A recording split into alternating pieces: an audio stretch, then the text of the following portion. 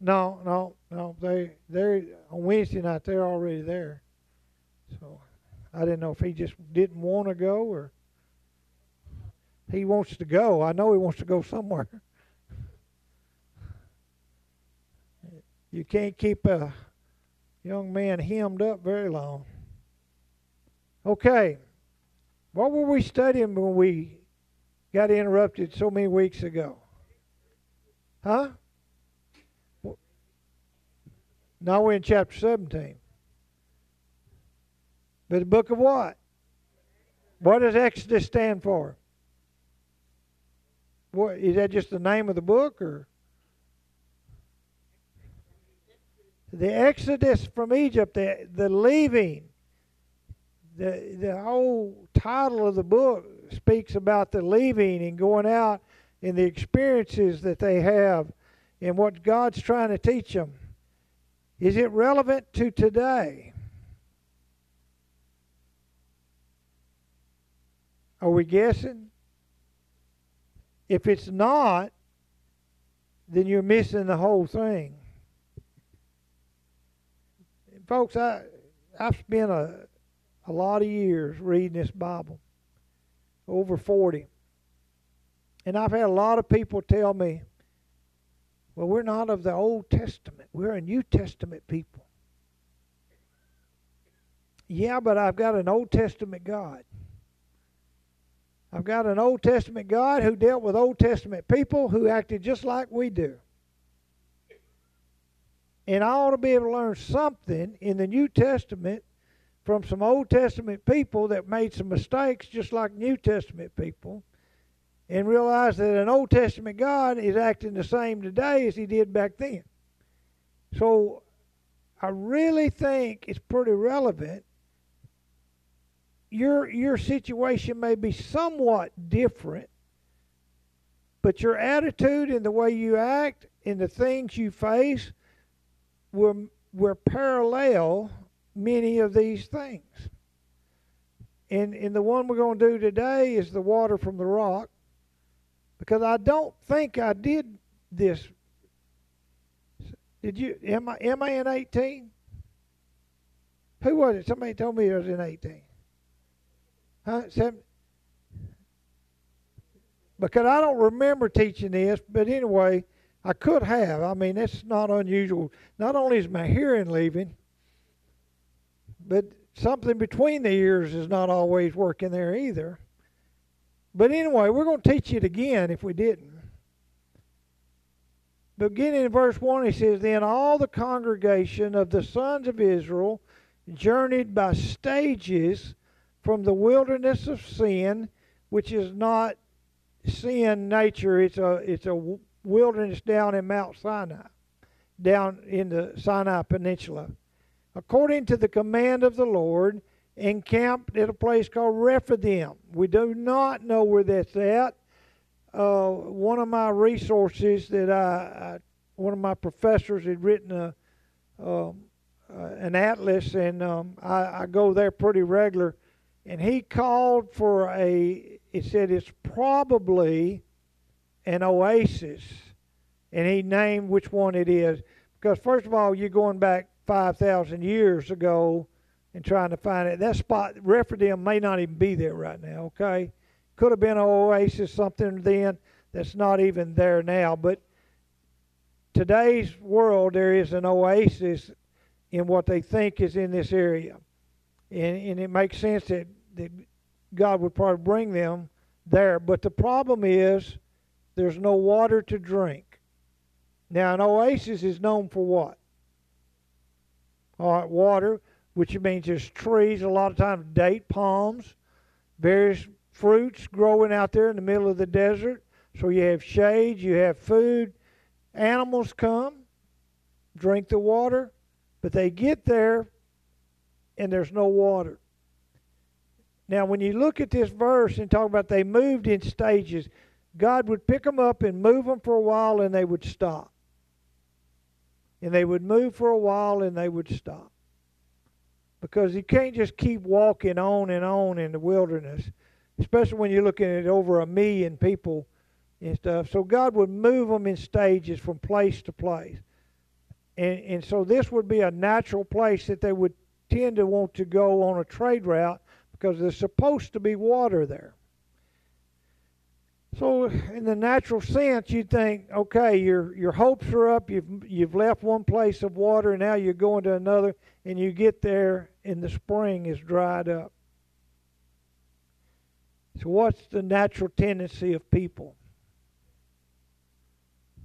Always. Therefore the people quarreled with Moses and said, give us water that we may drink. Now, first of all, let's ask this question. Where in the world is Moses going to get this water they wanted him to give? You see, they're looking for the wrong deliverer. Moses is not the water boy. He's the one trying to lead them to where God's going to. So right off the bat, I see people who have still not learned to look to God for what they need. They're looking for man to provide what they need. And I'm going to tell you, man will always let you down because he cannot provide for all your needs. But what God's trying to do with some very hard-headed people, not all of them, some of them were growing in their faith, but a lot of them weren't. And so they began to grumble. And they always began to pick at the leadership because it's their fault. And so they began to argue and fight and grumble. And this kind of upsets Moses. When you are walking by faith, and only people who've been given the task of leading somebody can probably truly understand this. When you're walking by faith, you're expecting God to do something. Mark, could you give me a bottle of water, please? And then you get to this place and you're trusting God, and then people begin to come on to you like it's your fault. And in that, he's getting real frustrated. Thank you. Because he's thinking about all the things that God has shown them on this journey.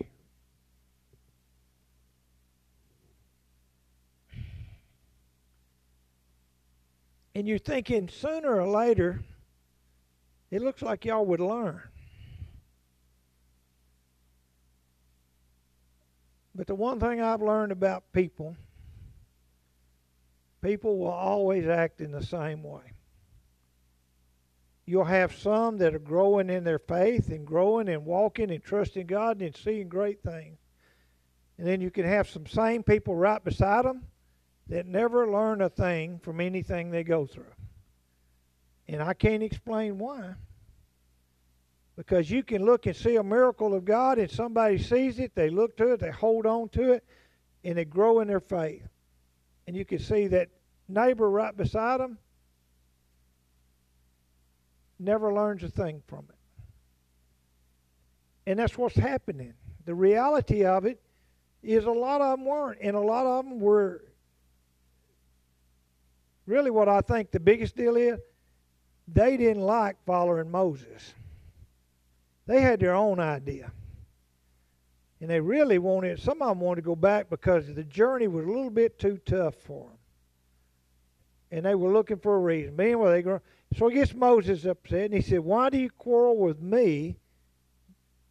Why do you test the Lord? You see, why aren't you praying? Why aren't you asking God to provide the water for you? Because only He could. I mean, you're in a life and death situation. You're probably 6 months into this journey. You're going from water hole to water hole. More than likely, they have already ran out of their supply of water.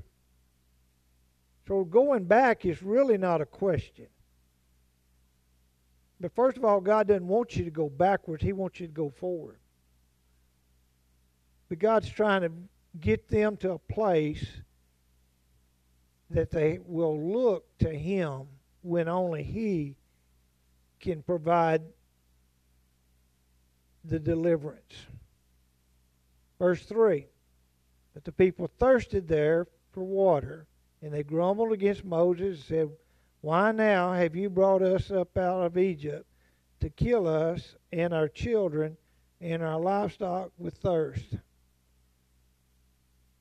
Go back a few hundred years. Who had they been praying? What had they been praying for God to do? To deliver them from slavery. God does this.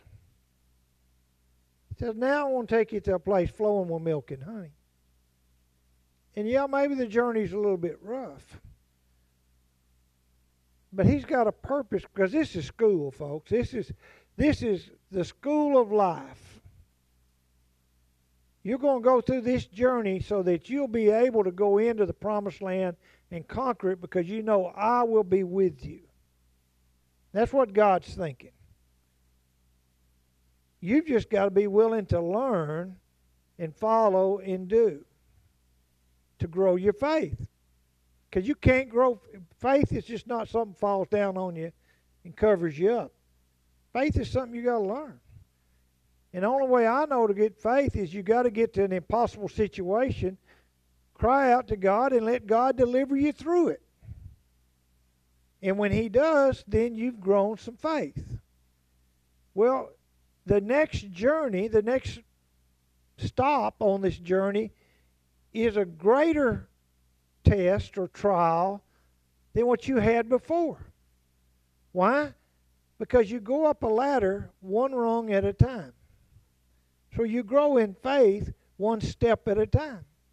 And when you get so far up, you can say, I can go forward because I can look down and see how far God's brought me. But He's brought me here one step at a time. And I don't want to go back. I want to keep going forward. And that's where you have to look at it. But they didn't. They grumbled. So what does Moses do in verse 4? He cries out to the Lord. What shall I do with this people? I'm sure he wanted to know. He said, a little more and they'll stone me. All of a sudden, his emotion now turning on him. He said, God, they finna kill me. I spent 40 years in Egypt, 40 years in the wilderness, and now I'm on this journey and they finna kill me. And I'm just trying to do what you led me to do. So God's going to give him a good answer. And I like this. He didn't say it to anybody else. He said, Moses, pass through the people and take with you some of the elders of Israel. And why would he want to take the elders? The leaders. These are the elders, the older men of the family tree, the tribes. Huh?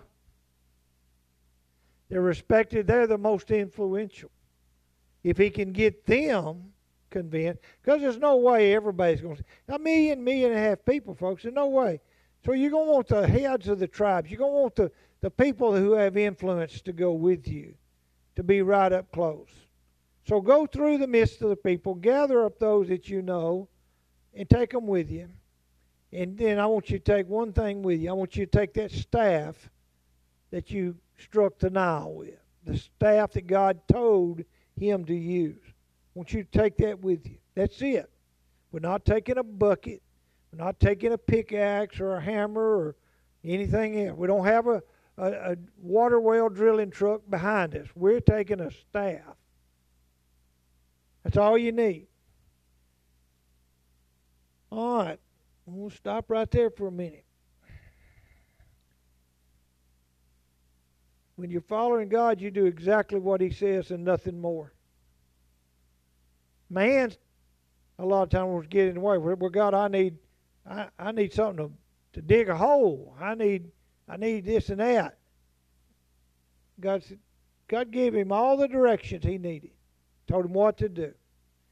Now, this is the obedience of Moses. He had learned to just trust God.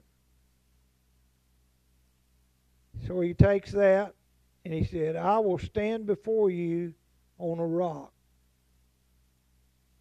So he said, you're going to go to a certain place and there's a rock there. I don't know what it looked like.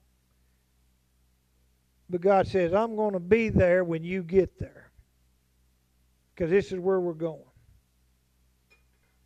This is what I'm going to tell you.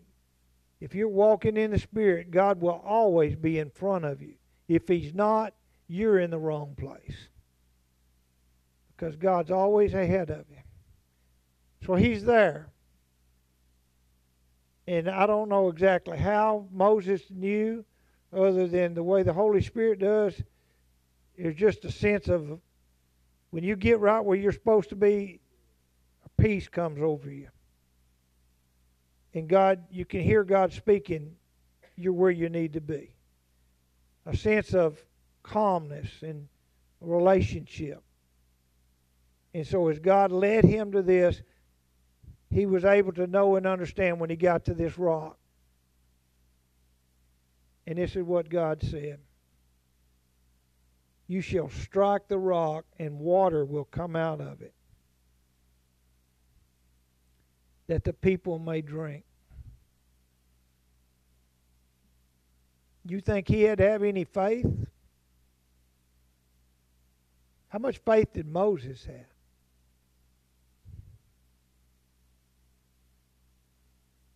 That's why I'm saying, folks, you got to grow in that faith so you know with certainty what God's telling you to do. And then you do it. Because now Moses is out there by himself with a lot of people who hate him and want to kill him.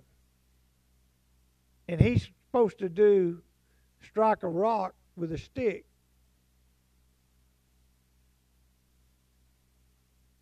I don't know about you, but I've hit a few rocks with some sticks and I never brought water out of any of them. But he was certain of what God told him, and that's why he did what God told him.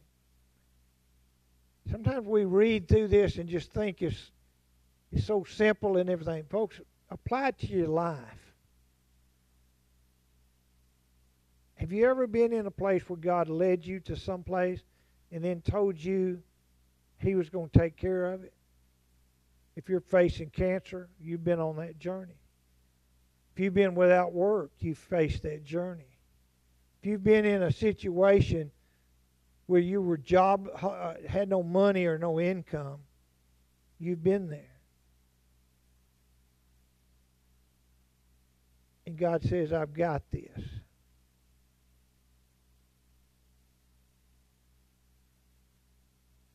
If you've worked for yourself and you didn't know where your paycheck was going to come from, or if you had enough to pay a bill or something, you've been there. And God says, I've got this. You do this and it'll be all right. And Moses did what God told him to do, and what happened? Now, we're not talking about a little stream of water, folks. We got 1.5 million people thirsty, plus a lot of livestock. I'm going to say a thirsty man would drink a gallon of water in a day's time. It probably at least a gallon. Brad, how many gallons of water does a cow drink in a hot day? How many? Yeah, I was going to say, I've got 2 calves over here drinking 40 or 50. All right. We got 1.5 million gallons of water needed for the man and the women and the kids. Who knows how many cows were there? Then you got the sheep and the goats. They're not big water drinkers, but if they've been walking, they'll drink 5 or 10 gallons in a day anyway. You're talking about a river of water, folks, needing to come from this rock. Yet God provided everything they needed. But you see, God's the one that dried the water up to start with, because He wanted it dry. He had already been there ahead of them. He had intentions for them to grow in their faith. But he also knew that the people needed to grow a little more in their faith.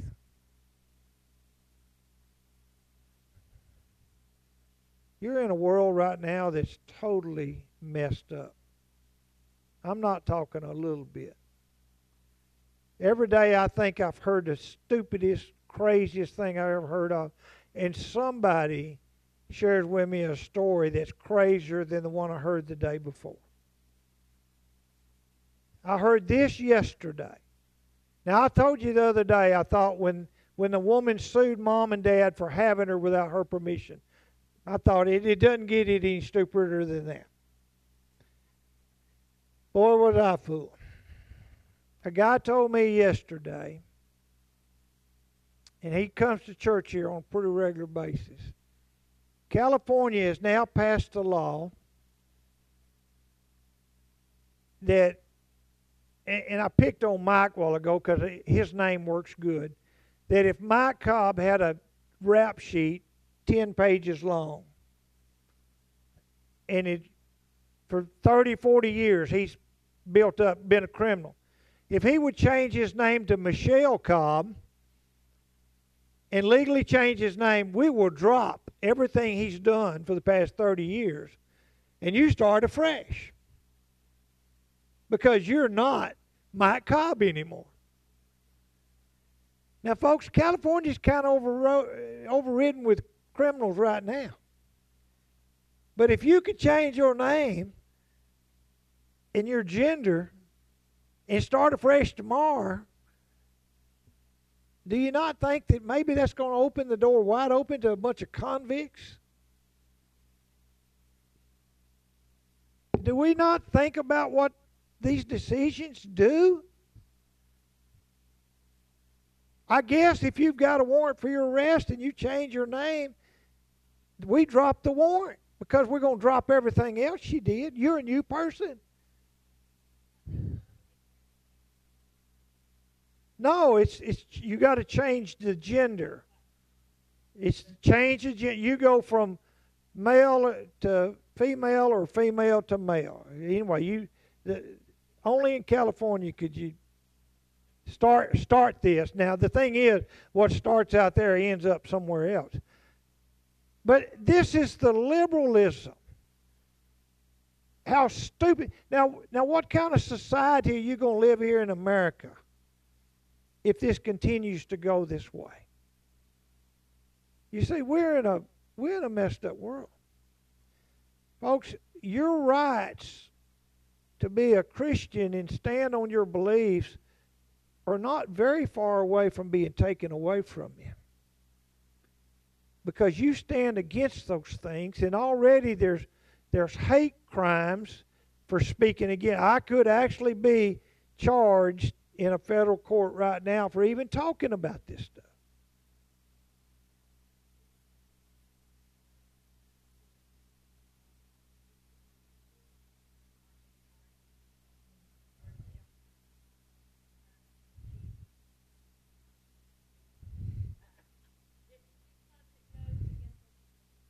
Where was that law passed? Probably only in Texas. Most of your West Coast and East Coast and others, I mean, you may find a few places, and then that may be challenged in the courts. But what I'm trying to get you to say is God knows what's in front of you, and He's going to try to prepare you for that. The only way you to prepare is to go through these things and let God teach you to have the faith you need to face that.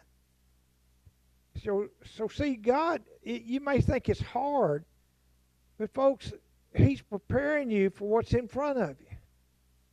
Why is boot camp one of the hardest things a soldier will ever do? Because when he gets on the battlefield and he gets an order, he needs to respond to it. And he needs to follow that, not question that. He needs to be in shape to do whatever it takes, and he needs to have the training to do that. So they make it hard. They work them hard. They train them hard. And it's the same way with sports and everything else.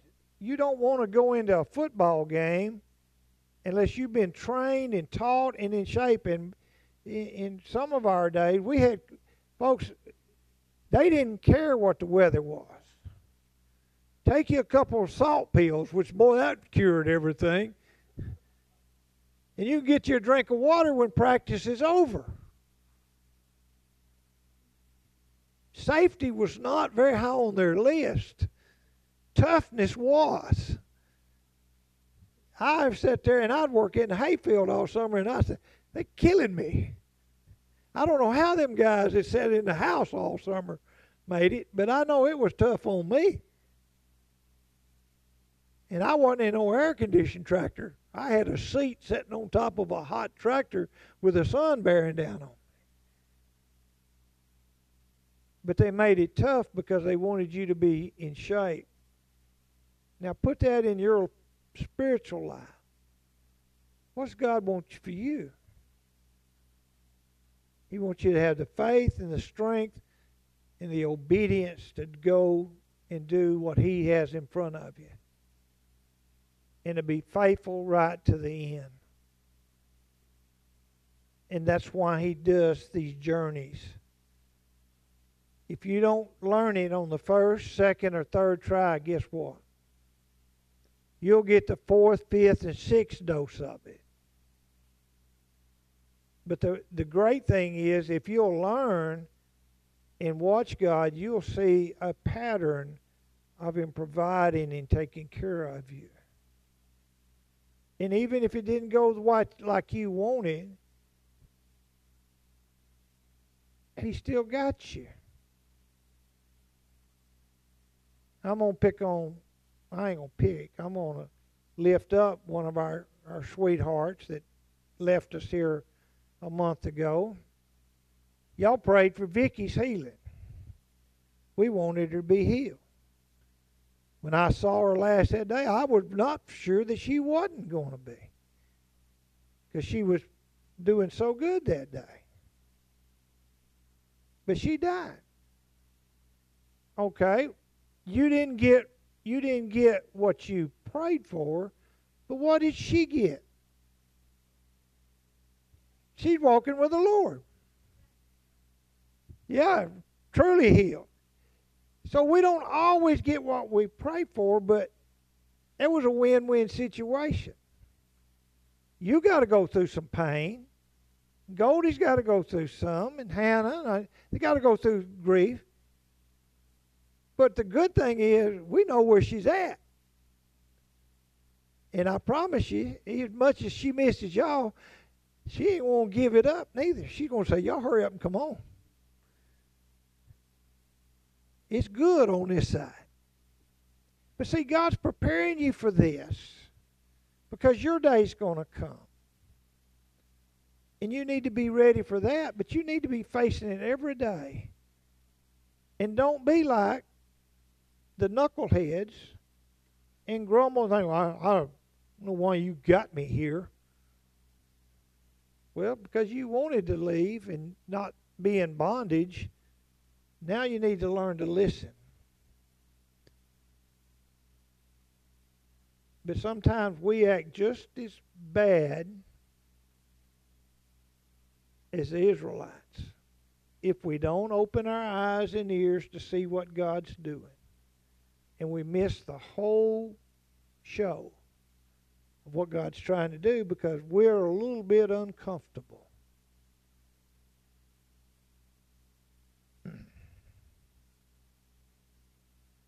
As I was reading the Fox Book of Martyrs today, I read about, I'm trying to remember which one it was. Whether it's Matthew, I believe. One of them hung on the cross for 3 days, dying, after he'd been beaten and tortured and hung upside down for 3 days. You know what he did for 3 days? There's Thaddeus is who it was. He preached to the people who were there. for 3 days with his dying breath, praising God that he had a body that God could use to bring glory and honor to him. I'm talking about God bringing honor to himself through him. And he encouraged the believers to not be fearful. Now, folks, 3 days hanging upside down on a cross has got to be miserable. He didn't cry out, help me, get me off here. He used the situation to point people to Christ. Why? Because his discomfort was not relevant to the security of the people. His discomfort is what they needed to see, and see his faith so that they could face what was in front of them. So it wasn't about him, it was about them.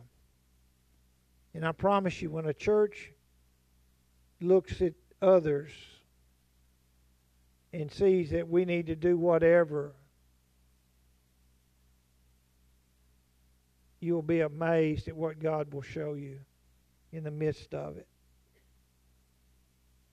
And that's what he's doing with us right now. Trying to get us to see, trying to get us to have faith, trying to trust him before something greater comes upon us than what's already been.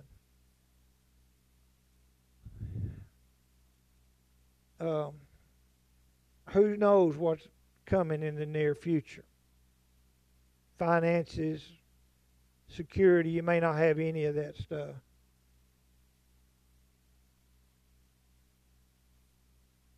If China cut off their deliveries of parts right now, we could go back 100 years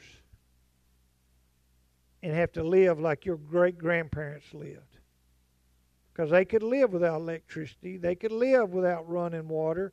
They knew what an outhouse was. They knew how to build one. If we're out of electricity for 8 or 10 hours, we're like, oh my gosh. And some of y'all were out of electricity for days. But how would it be if we were without stuff for months? Where would we be? Would we cry, or would we praise God and say, God, I need some help? And the help that only you can give. Could you lean on your brothers and sisters? You can lean on some of them, but I promise you, your greatest thing that you got in this community is that you live in a rural community where people will help one another. And hopefully stand together and not go to grumbling or fighting, but lifting each other up. Because the government's not going to help you. Barbara and I worked Katrina, and we saw both. Misty was down there and various ones. We saw people that get out there and help one another, and they were surviving. Then I turn around and you see other people sitting around waiting on somebody to come feed them. They literally would have starved to death if somebody had not come fed them, because they weren't going to do a thing to do it for themselves. Because in their head, they've gotten used to somebody feeding them all the time. And they would have starved to death if somebody else hadn't have done it, because they weren't going to do a thing. And yet, the faithful got up and went to work and began to provide. The faithful showed up down there to bring the help they needed. And that was encouraging to them. Because I saw a preacher and his staff at a church helping everybody but themselves. And I asked him one day, I said, what about your house? Oh, don't worry about it. I said, no, we worried about it. I said, we're going to go over. He had never touched anything. he had gotten his refrigerator out and the rotten food out of his house, but no trees had been cut or nothing else because he was busy up there ministering to the community. I said, we fix to make sure some of your stuff gets done because you're worried about everybody else and you're not worried about yourself. Now, that's the kind of people I want around me. That's the kind of people I like to help because he trusted God to take care of him while he was out doing other stuff. Anyway, there's a lot to this little old passage if you just take a little time and examine it. But it applies to you today. Father, thank you for the words you've written down in Exodus and Genesis, Leviticus, Numbers, Deuteronomy. Throughout the Kings, Chronicles, Prophets, there's so much for us to grasp and learn. When we're down, we can read the Psalms. When we need wisdom, we read the Proverbs. But throughout your word, Father, we see your character coming out. But we also see the character of men. Mankind in itself. We see those who grow and their faith expand, and we see those who wither and pass away because they have no faith. I pray this church will always be a place of faith, a people of strength, exalting one another and lifting one another up. And ask it in Jesus' name. Amen. God bless you. If God provides, we'll eat next week. If not, we'll wait till August. But he gave you barbecue for tonight. So enjoy.